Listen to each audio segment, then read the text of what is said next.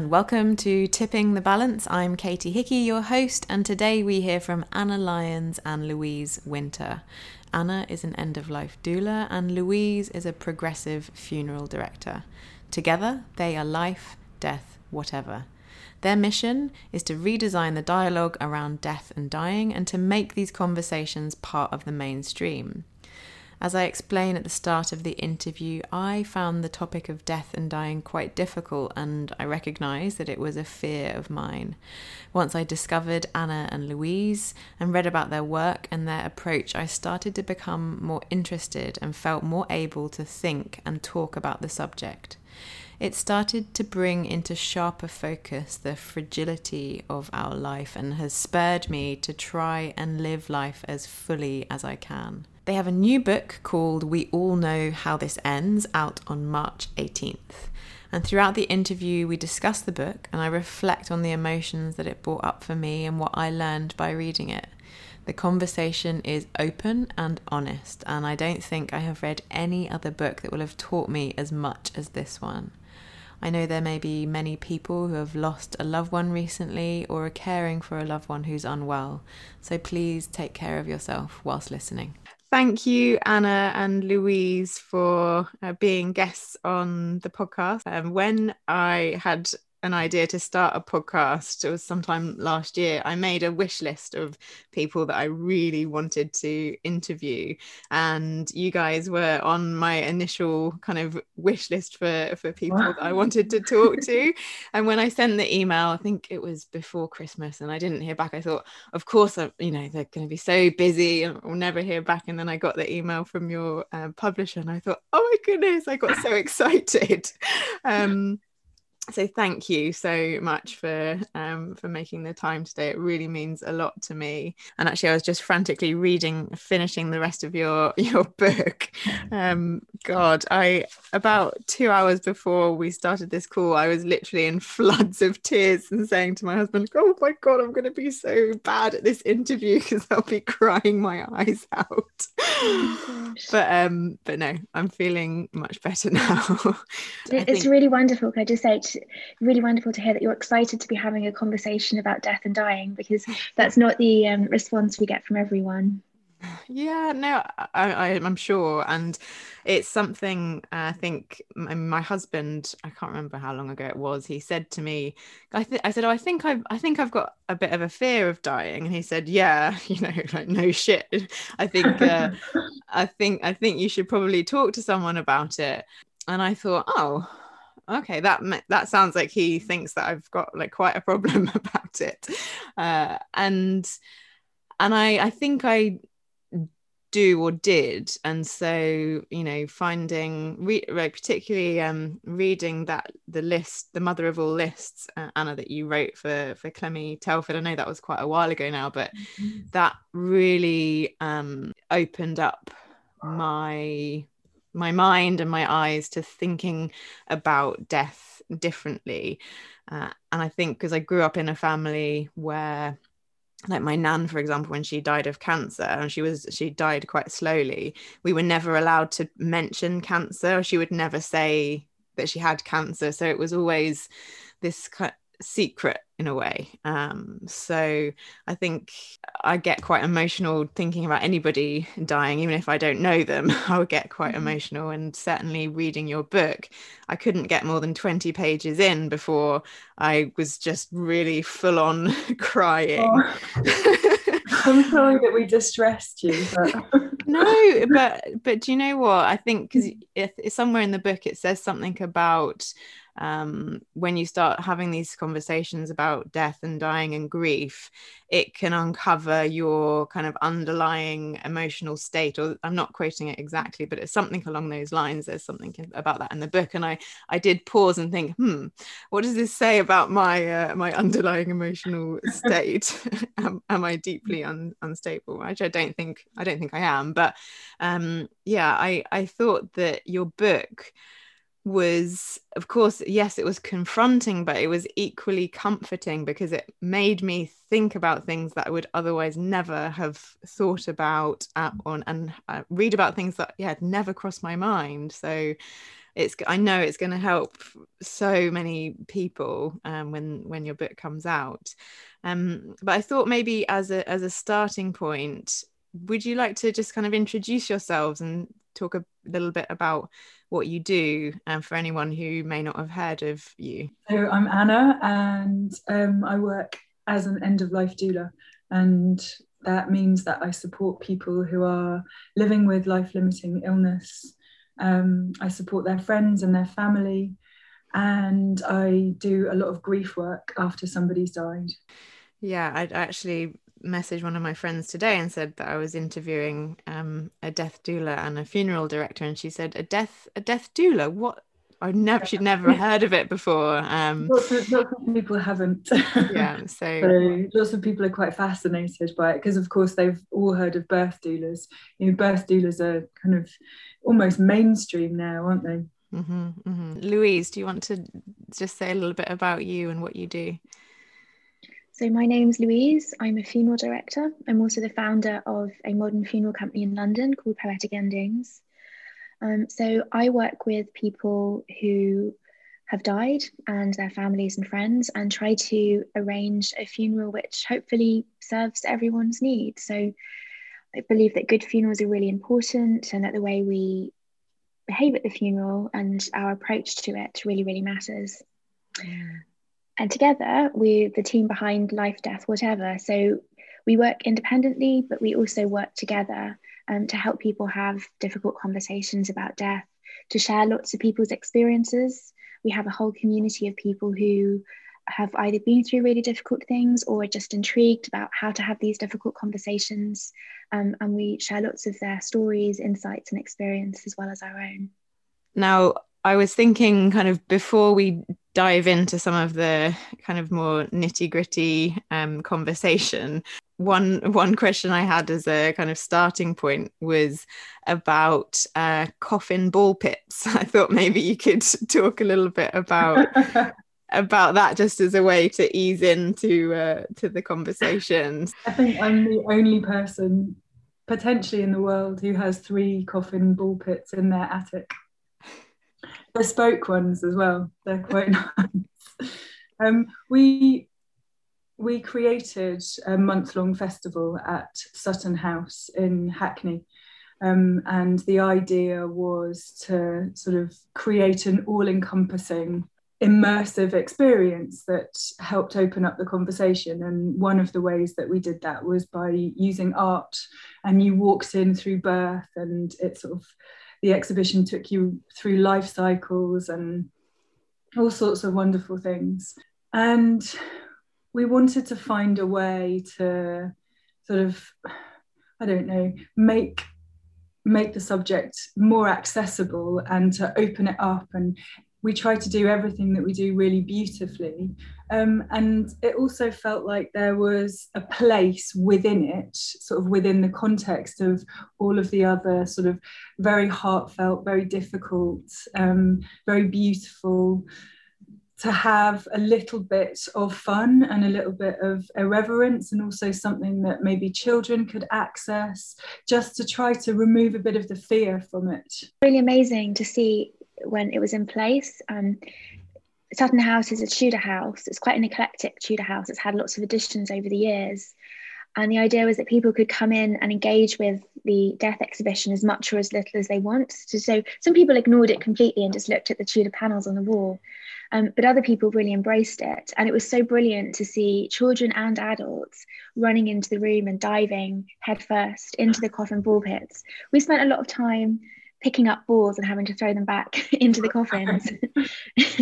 And I don't think we have those coffins anymore. They were cardboard coffins, and they were really quite trashed by the end of it. All the people that had been throwing themselves in, and numerous house keys and rings that got lost in there. But it was just there to prove to people that it doesn't have to be so alienating. Coffins aren't this sort of mysterious thing that you can only look at the funeral directors in the brochure.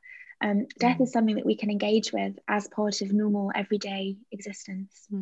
Yeah, absolutely. And I think that's why it's so important, and a big part of the reason that I wanted to have you both on the podcast is because, you know, the focus of my podcast is mental health, and I have just found as I've gotten older that I've given quite a lot of thought to the decisions that I make or the life that I live. And you have these questions about your identity and if you're living a full life, and I think somewhere in the book it says about life isn't just about surviving now, it's about thriving, and so the thought often does cross my mind, what am I going to think about this when I'm on my deathbed, or I know that I'm kind of towards the end of my life? How will I reflect on this situation, or what will I be glad that I've done?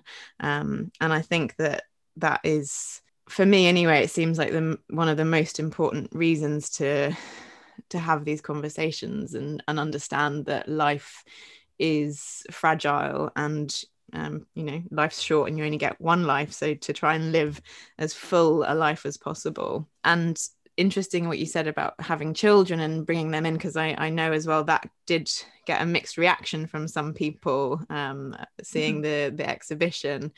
And I was having a joke with my husband about when he was a child, he had a pet cockatiel, and it was called Flapper because he never had any other pets, and I love animals. And I said, you had a cockatiel, that seemed like an odd choice of a pet. And he said, yeah, but one day mum said that he was getting so anxious in his cage that she just let him out and he flew away. And it dawned on me that maybe that was a way of saying, oh, so and so's gone to live on gone to live on the farm. Yeah, Flapper had died. But my husband's 36, and it never dawned on him that poor Flapper might have died. And he even when I said to him, come on, darling, do you really think that Flapper flew away, or do you think that Flapper died? And he was like, oh, no, mum would never have lied to me about that, not Flapper. Did he ask her if she had? No, he hasn't. No. She's in the house now, so maybe I could ask her after this. I think this. you should. I think it would be.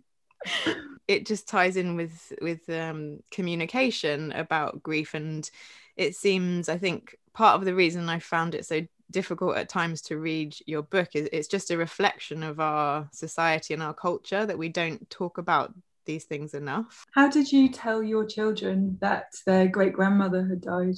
We just told my daughter, she's 4.5, I said that she was in hospital and she wasn't very well and that she was probably going to die. And then when she did die, I just said, I said that she's Polish, so prababcia is great grandma. I said prababcia died, and she just she said, oh, okay, she's dead. And that was kind of it. But then we've been telling her we're going to the funeral, and she said, what's a funeral? And so I said, well, a funeral is when we celebrate someone's life and say goodbye to them. And so then she just thought that we were going to a party, and so continued talking about a party, the funeral party that we were going to. So yeah, what do you think about the way as a mainstream society that we deal with grief and death and dying? I mean, obviously that's something important to both of you, otherwise you wouldn't be in the job that you do. What do you think are the kind of main pitfalls of that? So we just don't really deal with it, and then I think we leave it until the point when we have to, by which point it's all a bit of a shock and we make decisions which might not necessarily be the best decisions for us. We don't necessarily have all the information at hand. We don't know what could be the best experiences for us if we just deal with it as and when we're faced with it. And I think I notice it a lot with funerals, with people who have never spoken about it, never had those difficult conversations with the people around them. And then when it comes to the funeral, are really shocked and find it really, really impossible and don't know the options that are out there. And specifically around funerals, there has been a whole industry which has popped up to take advantage of that, of people's vulnerability, and really, not everyone, but lots of funeral directors who have not been transparent about how things are or how much things cost, and have really exploited bereaved people. So part of why I do this work is to help people to have these conversations in advance, so that when it does happen to them, when they are faced with the death of someone close to them, they can have a more empowered experience and actively choose the things that they want and know will benefit them, rather than just being told what they need to do, and potentially doing something which actually isn't in their best interests. Yeah, absolutely.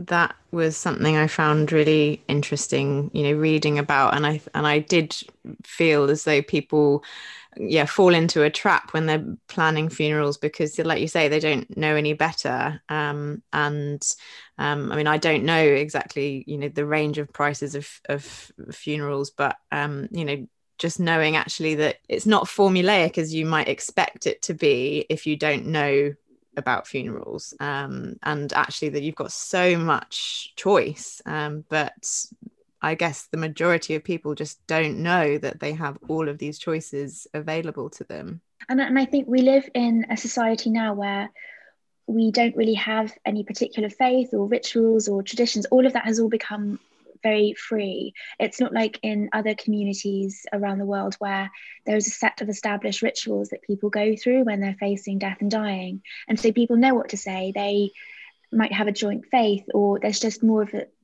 joint set of societal rituals which people go through. And we don't have that so much here. And in some ways that makes it more difficult, because people don't know what to do and they don't know what to say, and we don't have a common framework for dealing with things. But on the other hand, it's really freeing, because it means that we're not tied to any rituals or traditions which might not feel relevant to us. And what we can do, if we're feeling brave, is go back to square one and just decide, what do we need to do in this situation? What are the rituals and things that we can put in place to guide us through this situation in the best possible way? Yeah, absolutely. And I think hearing your journey, Louise, into how you became a funeral director and about the beginnings of Poetic Endings, I really enjoyed learning about that, and and the story that you shared about your grandfather's funeral, and what struck me actually was the Britishness of that situation, where sausage rolls and a free bar. Sausage rolls, exactly. That's it. I think you said stuffing down grief with sausage rolls, and I really laughed when I read that, because I just thought, God, you just couldn't get more British really to than anything else. That is really just sums it up. And I have said so many times to my husband, I said, if whenever I die and I have a funeral, I do not want sausage rolls at my funeral. I want the best food. That is like the big thing for me. I just want there to be like really good food that people will really enjoy eating. Like, why is funeral food stereotypically just so crap? I mean, it's really usually like exactly that, just sausage rolls or cheese sandwiches. I know, why is that? A very good question. And I think it taps into how conservative people can be when faced with death and arranging a funeral, and that they can go back to things that feel very safe and very familiar. And for some people, that is the sort of stale cheese sandwiches and the sausage rolls. There's something reassuringly comforting knowing that at the end of the funeral, there'll be, a free bar and the sausage rolls. But it doesn't work for everyone. And actually, I do think we need more options, and to create situations where everyone can come together in a meaningful way that is an honest reflection of the person that has died. And I know for my granddad that actually the sausage rolls and the stale cheese sandwiches, the very beige buffet we were faced with, did work really well. He would have really loved that. But it definitely wouldn't work for my funeral or for some of my friends and other members of the family. Something, a bit more modern, and maybe a bit more vegetarian and vegan, vegan accommodating.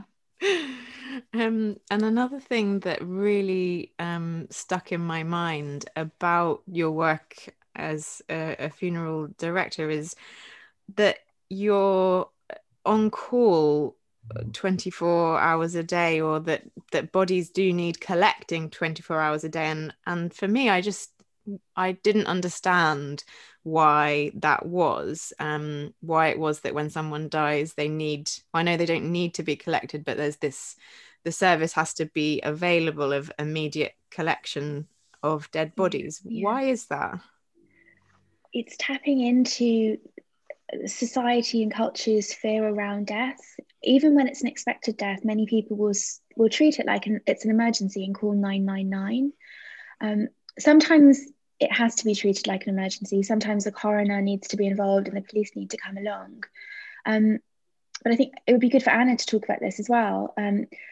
When people call us at 3 a.m. and say, oh my gosh, my wife has died, she had cancer, and can you come and collect her now? We always try and get in touch with whether that's actually the right thing to do. And we'll say, we don't actually have to come now. This is not an emergency. You can have some time with her. You might want to, sit down, play some music, light some candles, have a cup of tea, have the family over, say goodbyes, have this time with her now. It doesn't need to be that the funeral directors come straight away. But most people think that funeral directors have to be called straight away and will come out with the private ambulance, and it's just not the case. Mm-hmm. And some of the most special situations, and I think the most healing, have been when people have just sat with the body of the person that has died for as long as they feel that it's right to do so, and sometimes gently bathed them with lavender water, or played their favorite music, or had the family round and cooked a full English breakfast together and all sat round and shared stories whilst the person is in their bedroom just lying on their bed dead, and not being so afraid of it. So, but people don't know this information, and unless they're empowered with it, it's very difficult to do anything other than call the funeral directors straight away and have them come out as soon as possible. Yeah, no, I can imagine that, and I think as well, if it ties into this about our society and culture, and this kind of level of taboo of having a dead body in your house, and people feeling kind of quite uncomfortable about that. I can imagine that a lot of people might not like it. It's usually the first time somebody has seen someone who's died, and that can be quite confronting if they don't know what to expect. People make decisions about wanting to be at home to die, and then actually when people begin the dying process, it can be quite shocking if they don't know what to expect, or if they haven't got somebody there who can say, no, this is really normal. And so I think it's just this idea that, what do we do now? And people don't really know. They don't really know, and there's a discomfort in having someone who's died in your home, or wherever you are. Yeah, and I think maybe as well that's a reaction to the unknown. If they feel as though they know there's a step they can take of an action, so calling the funeral director, that makes them feel purposeful. And I think a lot of people don't know that it's okay to keep someone at home for a bit. They think they must call somebody. They need to let people know immediately that this has happened. And then I think there's this sort of expectation of what you should do. And one of the things that we were hoping to do with the book was just debunk all of those myths, because you don't have to. People can stay with you. As Louise said, there are occasions where you absolutely do need to set things in motion, but more often than not, it's absolutely fine. And taking your time can be really, really healing and cathartic. Yeah, absolutely. And I guess when you work with families as a death doula, that is the benefit of them working with you, in the lead up, is that you can inform them of all of these things and kind of make them feel better prepared. A lot of it is letting people know that what is happening is normal. Because a bit like giving birth, if you've never done it before, you don't know what's normal and what isn't normal, and you've got people there to say, no, this is okay. And actually it's having a bit of reassurance that what's happening is okay. Yeah, I found it somewhat surprising, and I guess a little bit scary, the number of parallels between giving birth and preparing for that, and preparing for death. So even the bit around making kind of a plan, you talk about where you might like to be, and the lighting, the people that you'd have around you, if you would like, maybe food, or the smells and sounds, and if you would like someone to be, touching you or not touching you. And I just thought, wow, that is so familiar, because it's something that I talk to people about, in preparing them to have a baby. And I had never, ever considered that for end of life. I guess, and as with having a baby, those plans tend to go out of the window, but it's very reassuring to make them, and it's very reassuring to sit and think about what you would like and know that there would be access to it. And it's about comfort in the unknown, a little bit of normal, a little bit of something that you recognize, that smells familiar or feels familiar when you're going through something that you've never been through before. And in terms of kind of the practicalities of being a death doula, I mean, how many families might you kind of work with at one time? Not that many. So when I worked for the NHS, I had a huge caseload, and you can't possibly do that working sort of one-to-one as an end-of-life doula. It's just not possible. And one of the reasons that I wanted to do it is that you can immerse yourself in one family or two families at a time, rather than, take on a huge amount. But also, working with people who are dying all the time takes a toll. And so it felt really important to carry on doing my job really well. And I think one of the ways that I've managed that is to just take on a few people. Yeah, absolutely. And that was actually a question that I had for both of you, is because, the focus of my podcast is about mental health and well-being. I really wanted to hear from both of you how you do look after yourselves, given, you're both in extremely emotional, giving roles where you spend, a lot of time with people who are going to be very upset. And you've also had both of you have had your own challenges in your lives. So I don't know, Anna, maybe do you want to go first, just thinking about how you look after yourself? I think, it's a cliche, but that's because it's true that you can't pour from an empty cup, and you have to look after yourself. You have to be in a good place and sort of well nurtured in order to be able to help people through. So I have regular supervision. That's absolutely essential. I couldn't do my job without it. And I make sure that I say no. I refer people to other people who I know are better. When I was younger, I used to take on much too much, and I don't do that anymore. I try to be a bit more balanced. Obviously, we always take on too much. And it's impossible sometimes to say no, especially with a lot of the stories that we hear. But also, we can't do the work that we do well if we're completely overwrought. So it's really, really important to sort of, find a degree of balance. And I know in the book you refer to, your own health and the insights, with the problems that you've had with your health, and the insight that's given you to being a patient. Would you be able to talk a little bit about that? Yeah, well, I had never, ever been a patient before. I had worked with patients my entire career, but I'd never actually been one, and it was fascinating and awful all at the same time. But I remember reading about Dr. Kate Granger. She was diagnosed with cancer, and she started the campaign "Hello, my name is," because she realized, having been a doctor and then a patient, she realized that a lot of doctors treat you as a case as opposed to a human, and don't even introduce themselves.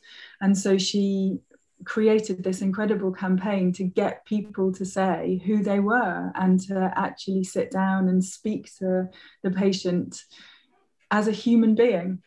And that really, really struck me when I was unwell, how all of the things really that I'd done wrong in my career sort of came and, I guess, hit me in the face, and you realize what it's like to be vulnerable, what it's like to be unwell, what it's like to not know if you're going to get better. And yeah, it's really, really eye-opening. It's certainly not something I would have chosen to have had happen. But it's definitely made me much better at my job. It's all of these experiences that give you a little bit of insight into how people feel when they're in that situation. Yeah, and I think before you can say we always say, please don't say you understand what someone's going through, because you don't understand, even if you've been through something similar. But I genuinely know what it's like to be a patient now.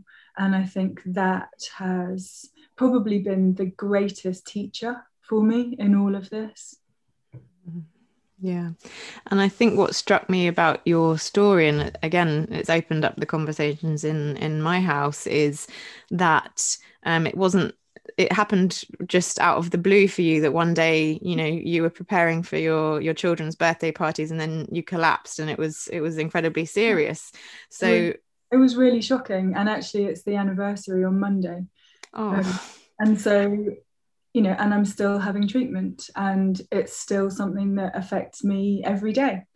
But it came completely out of nowhere, and they said there was really nothing I could have done to prevent it. So it does make you really truly understand how precious life is and how quickly it can all be taken away. And I'm even working at end of life for so many years before that, I'm not sure that I really grasped the sort of the tenuous nature of mortality until that happened. Yeah, and I can't possibly understand what that's like, because that has never happened to me. But what I did take from that is that having conversations about all of these things in times of good health is important, because it's not always the case that you get a diagnosis and have time, even if it is only a couple of weeks. I mean, sometimes things just happen and you're not expecting it. But even when people get a diagnosis, they don't necessarily have those conversations or feel able to have them. It's not just because you're given time doesn't mean that you are able to do the things that you think you'll do.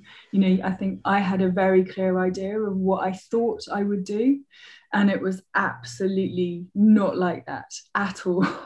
Not at all. Also, I'd had some conversations, but I hadn't had a lot of conversations about what I wanted, and I found myself in a position where I couldn't articulate what I wanted, and I felt like fraud, if I'm really honest. I was furious with myself for not having written things down more clearly, but I just, I think it's the arrogance of youth as well. You just don't imagine that this is going to happen to you. Yeah, absolutely.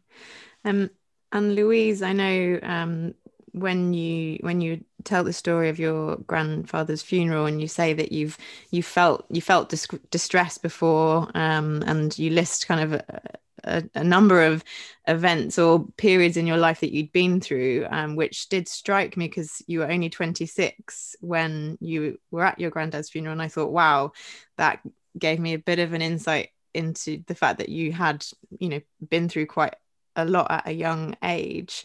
How do you take care of yourself, or how have your life experiences impacted on how you look after yourself now? So I think my early 20s were a bit of a write-off. It was not a good time, and I think I spent my early 20s just messing everything up, and then my late 20s recovering from that, and then life really felt like it started in my 30s. I'm 34 now, I have a really intense job. I run a business that demands my attention 24/7.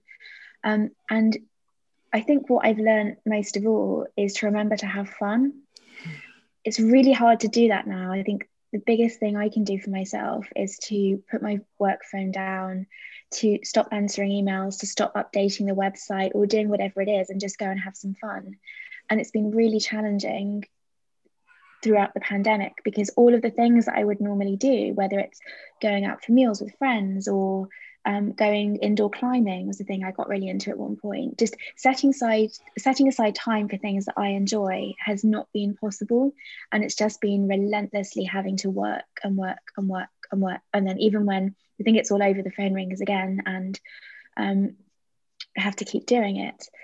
So there are things that I know really help. Having a routine, making sure I have food in the fridge, having a delivery every week really helps, because I know that I act out with food if I'm really stressed. So having good, high quality vegetables and lovely things prepared really helps. I live with a friend of mine, and we have a cooking schedule. So we take it in turns to cook. 6 nights a week, which makes such a difference, because if I was left to just do it for myself, I probably wouldn't cook a really good meal. Whereas when I'm cooking for both of us, I make the effort to do it properly. And just making sure that I reach out to people and talk about what's going on. I have a really brilliant team, and we're really, really open with each other, and we talk everything through, and we know each other's triggers. So for example, just now a funeral came through, someone called, and one of my colleagues found the situation really triggering and has asked if someone else could take that and do and manage it, because she doesn't feel like she's got the capacity to be dealing with her current workload, plus a highly triggering personal situation where she has to be really professional and not let anyone know that it's really affecting her personally. So we just have all of this stuff in place to be able to do this work. But there was something in what Anna said as well about the power of saying no. And I have learned not to say yes to every situation, to every single person that calls and asks for help. If I'm not looking after myself and the rest of the team aren't looking after each other and themselves as well, we can't help everyone, and actually we'll end up in a really tricky position. But COVID has changed all of it, and it's made it really, really challenging to work throughout this year with very little fun, very little hope, very little to look forward to, and the chances of it being over just being taken away and put into some distant future every single day. So it's been really tricky. In fact, Facebook memories, I'm going to have to switch them off, because this time last year, I took my first proper holiday since I started working in funerals, and went to South Africa to see some friends who live there.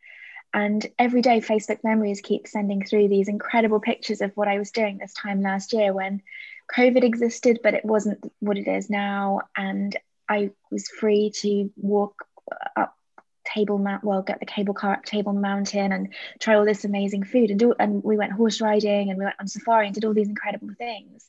And it just seems like this distant memory of when life was free and we could do things and enjoy ourselves. And now I think it's about surviving and getting through it until one day maybe it will be over.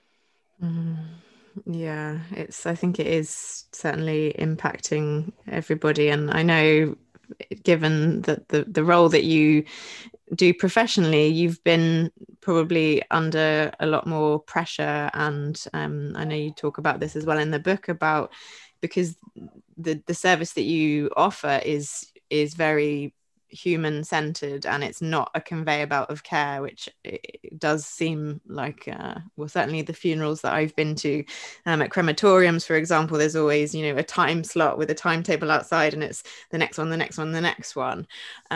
So, and it has impacted the way that you can work, and having to say no to people, to certain things, like it's not safe to do this at the moment, and things like that must put more emotional pressure on you as well.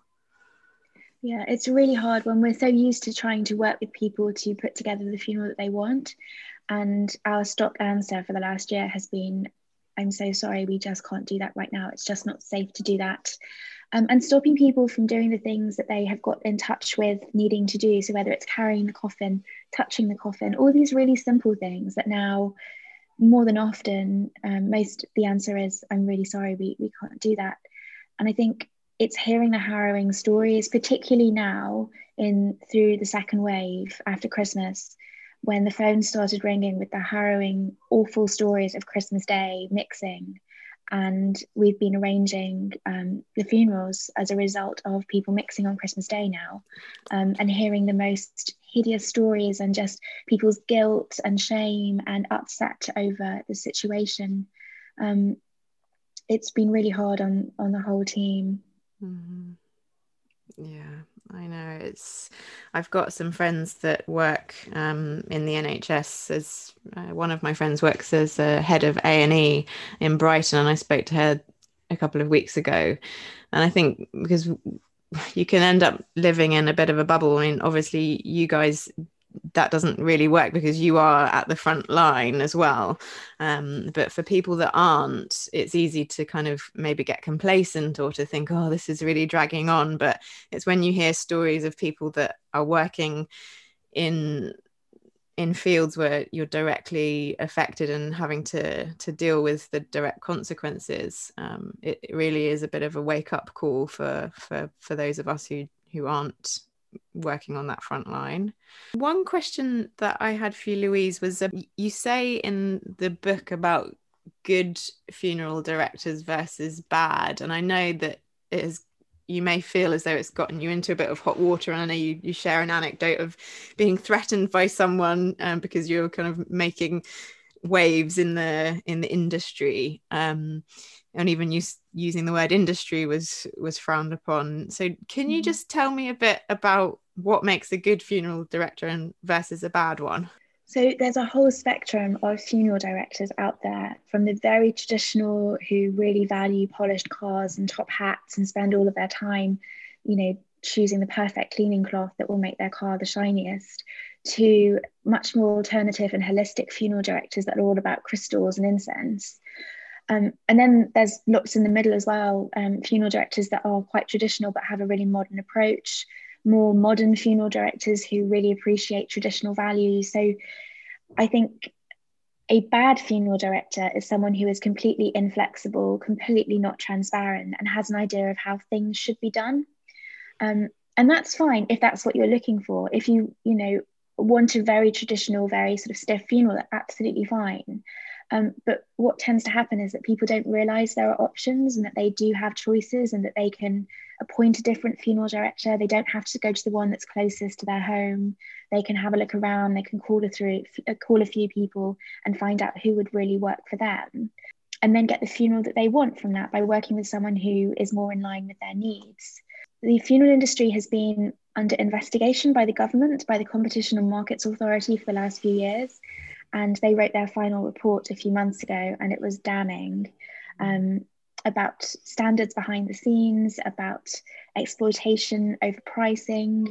And I think we've had this whole myth that funeral directors are shielding us from this awful thing called death that we shouldn't engage with. And that's why we have these awful funeral homes with really poor decoration and dusty net curtains and old plastic flowers in the window, because it's this thing that we really shouldn't be engaging with. We should step away from it. And actually now there are lots of new funeral directors that are coming along, mostly women, I have to say. Few notable exceptions, but it's mostly women that are leading this, and women that could be doing something different in a very different industry, but have realized that there is nothing behind those dusty net curtains that needs to be hidden. And actually, the more that we bring it out into the light and create environments where we can spend time with the dead and do things beautifully and do things in a much more all-encompassing way, the healthier it is. So unless you want one of those really stiff funerals and you want to have a package, then I think the best advice is just to call around, look at some websites, speak to some different people, expect the funeral directors that you speak to be transparent and honest about what's going on. And if they're not prepared to be, if they give you some kind of excuse as to why their prices aren't online and why they can't provide you with a quote about how much it's going to cost, then call someone else. You do have choices. When I was reading some of, because you go into so many details in the book, it's such a useful guide, and as you said, I think Anna was saying about debunking things. I mean, it's just such an eye-opener. I did start thinking, oh, I really want to ask these sorts of questions, but I wasn't sure if I stopped myself thinking, but is that too morbid a question? And then again, I think that's just me falling into that trap. Censoring it or censoring yourself. And I think that was, we really don't want people to do that. Ask anything. We can always say no, we're not going to answer that one. But yeah, it feels really important to be able to ask anything about it. There is no sort of tick box for death and dying. We only really have an idea of what death and dying looks like if we've never been with someone from the TV. And it's very often very quick, very quiet. People shut their eyes and they don't open them again.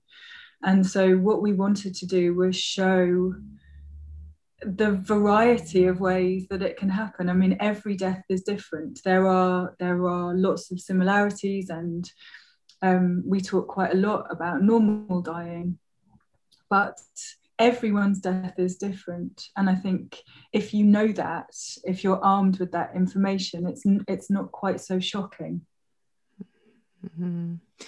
And Anna, when you work with families, because what struck me as well is that you're not just hired by somebody who is unwell. Somebody like a group of friends, I think, was one of the examples that you gave, and I thought that was so lovely, actually. And I thought, oh, I would definitely use that as a resource, as a skill, which I would never have thought about before. So you aren't just employed by people who are unwell. It's often their support network that you are there for them as well. I mean, because I think so little is known about death doulas. Could you just maybe go over, so people have a better understanding, some of the most common kind of scenarios that you might be asked to work with people? In all these years, I don't think anything has been common, and nothing's ever really been the same. But the idea behind working with friends was that they were the carers for their friend, and they needed support. They didn't want anyone else to help them look after them. They wanted to do it, but they also realized and acknowledged that in order to do that, they needed support. So it was about caring for the carers, really. Mm-hmm. And it was really beautiful, really, really beautiful. Mm.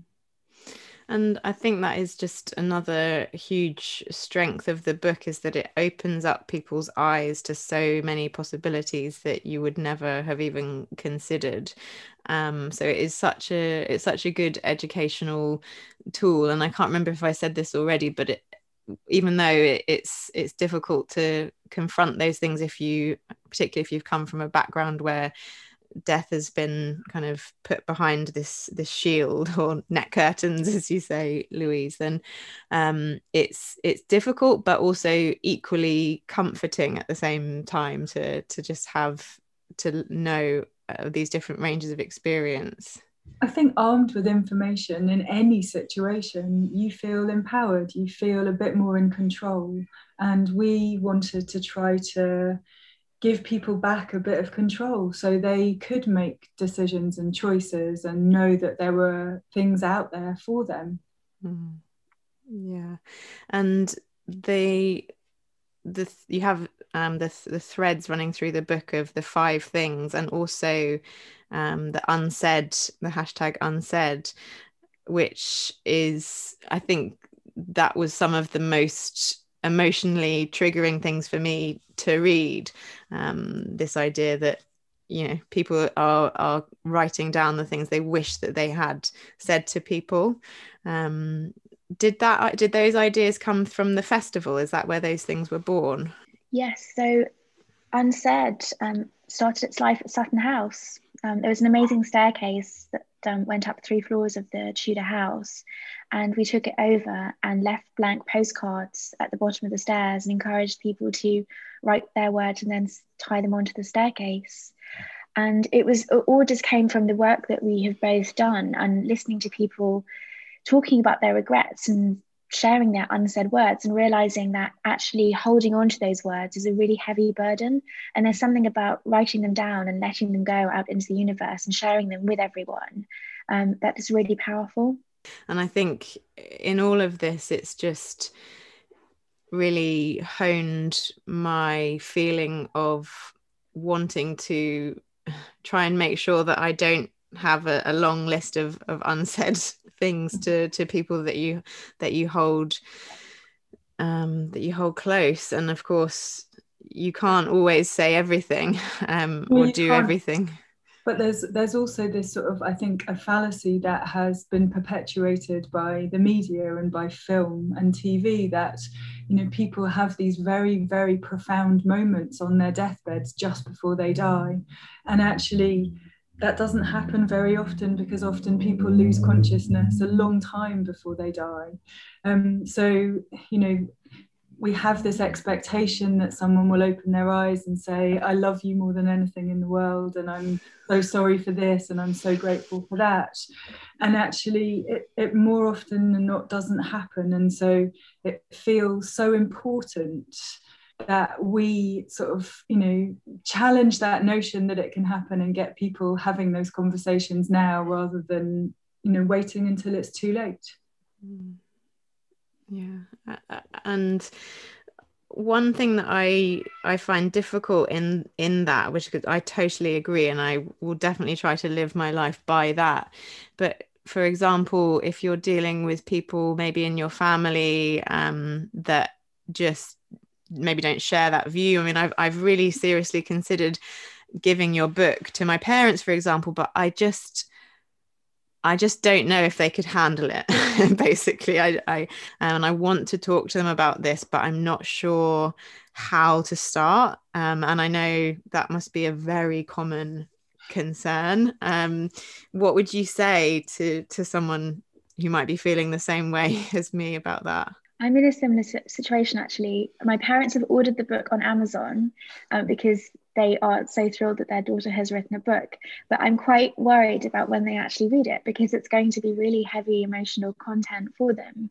And they are not people who in the past have had conversations about difficult things. So I think it's going to be really interesting to see whether they actually read the book, or they get sort of 2 pages in and then decide that maybe they'll just put it to the side and pretend they've read it. But what I have found is that there are easy ways into having those conversations. And one of the best ones is just asking someone about their funeral music. And you can have a really light-hearted discussion about the songs that you would and wouldn't want to be played at your funeral. And it's a good way into having a much deeper conversation, I found. And most people are okay about talking about their funeral music.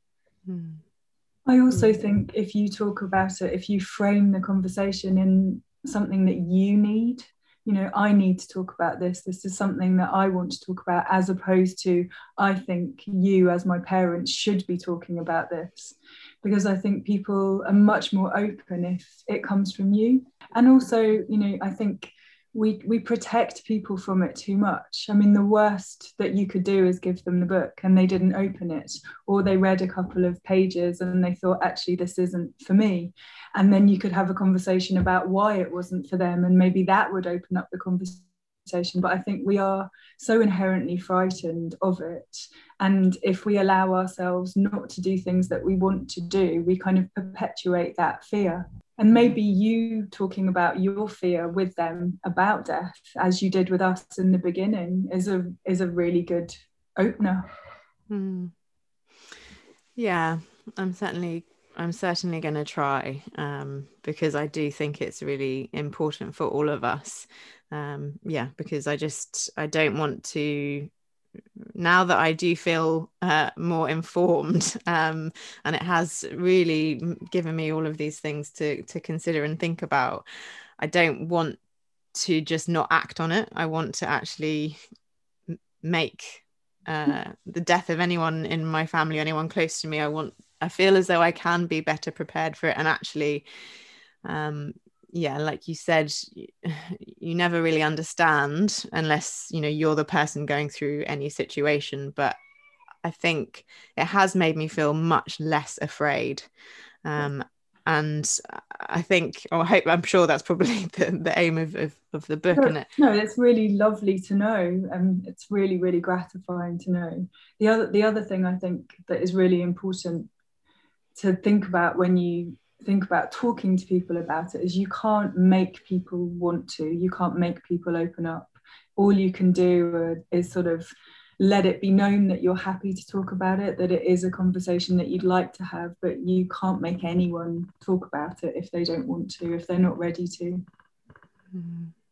Yeah, I mean, I feel as though I don't want to end this conversation because I just, I feel so grateful for having this time, and even just being able to read that book, and that's even, came up on my radar of my life, because I know that it will have really made a huge positive change for me and hopefully my family. So thank you so much for the work that you're both doing. I think it's incredibly important, and I've already know that there are lots of people in my circle that are very excited to hear this interview and to read your book because I think it's coming out next month, so not long to wait.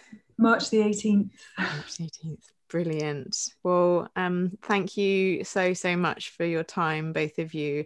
Thank you for having us. Thank you so much.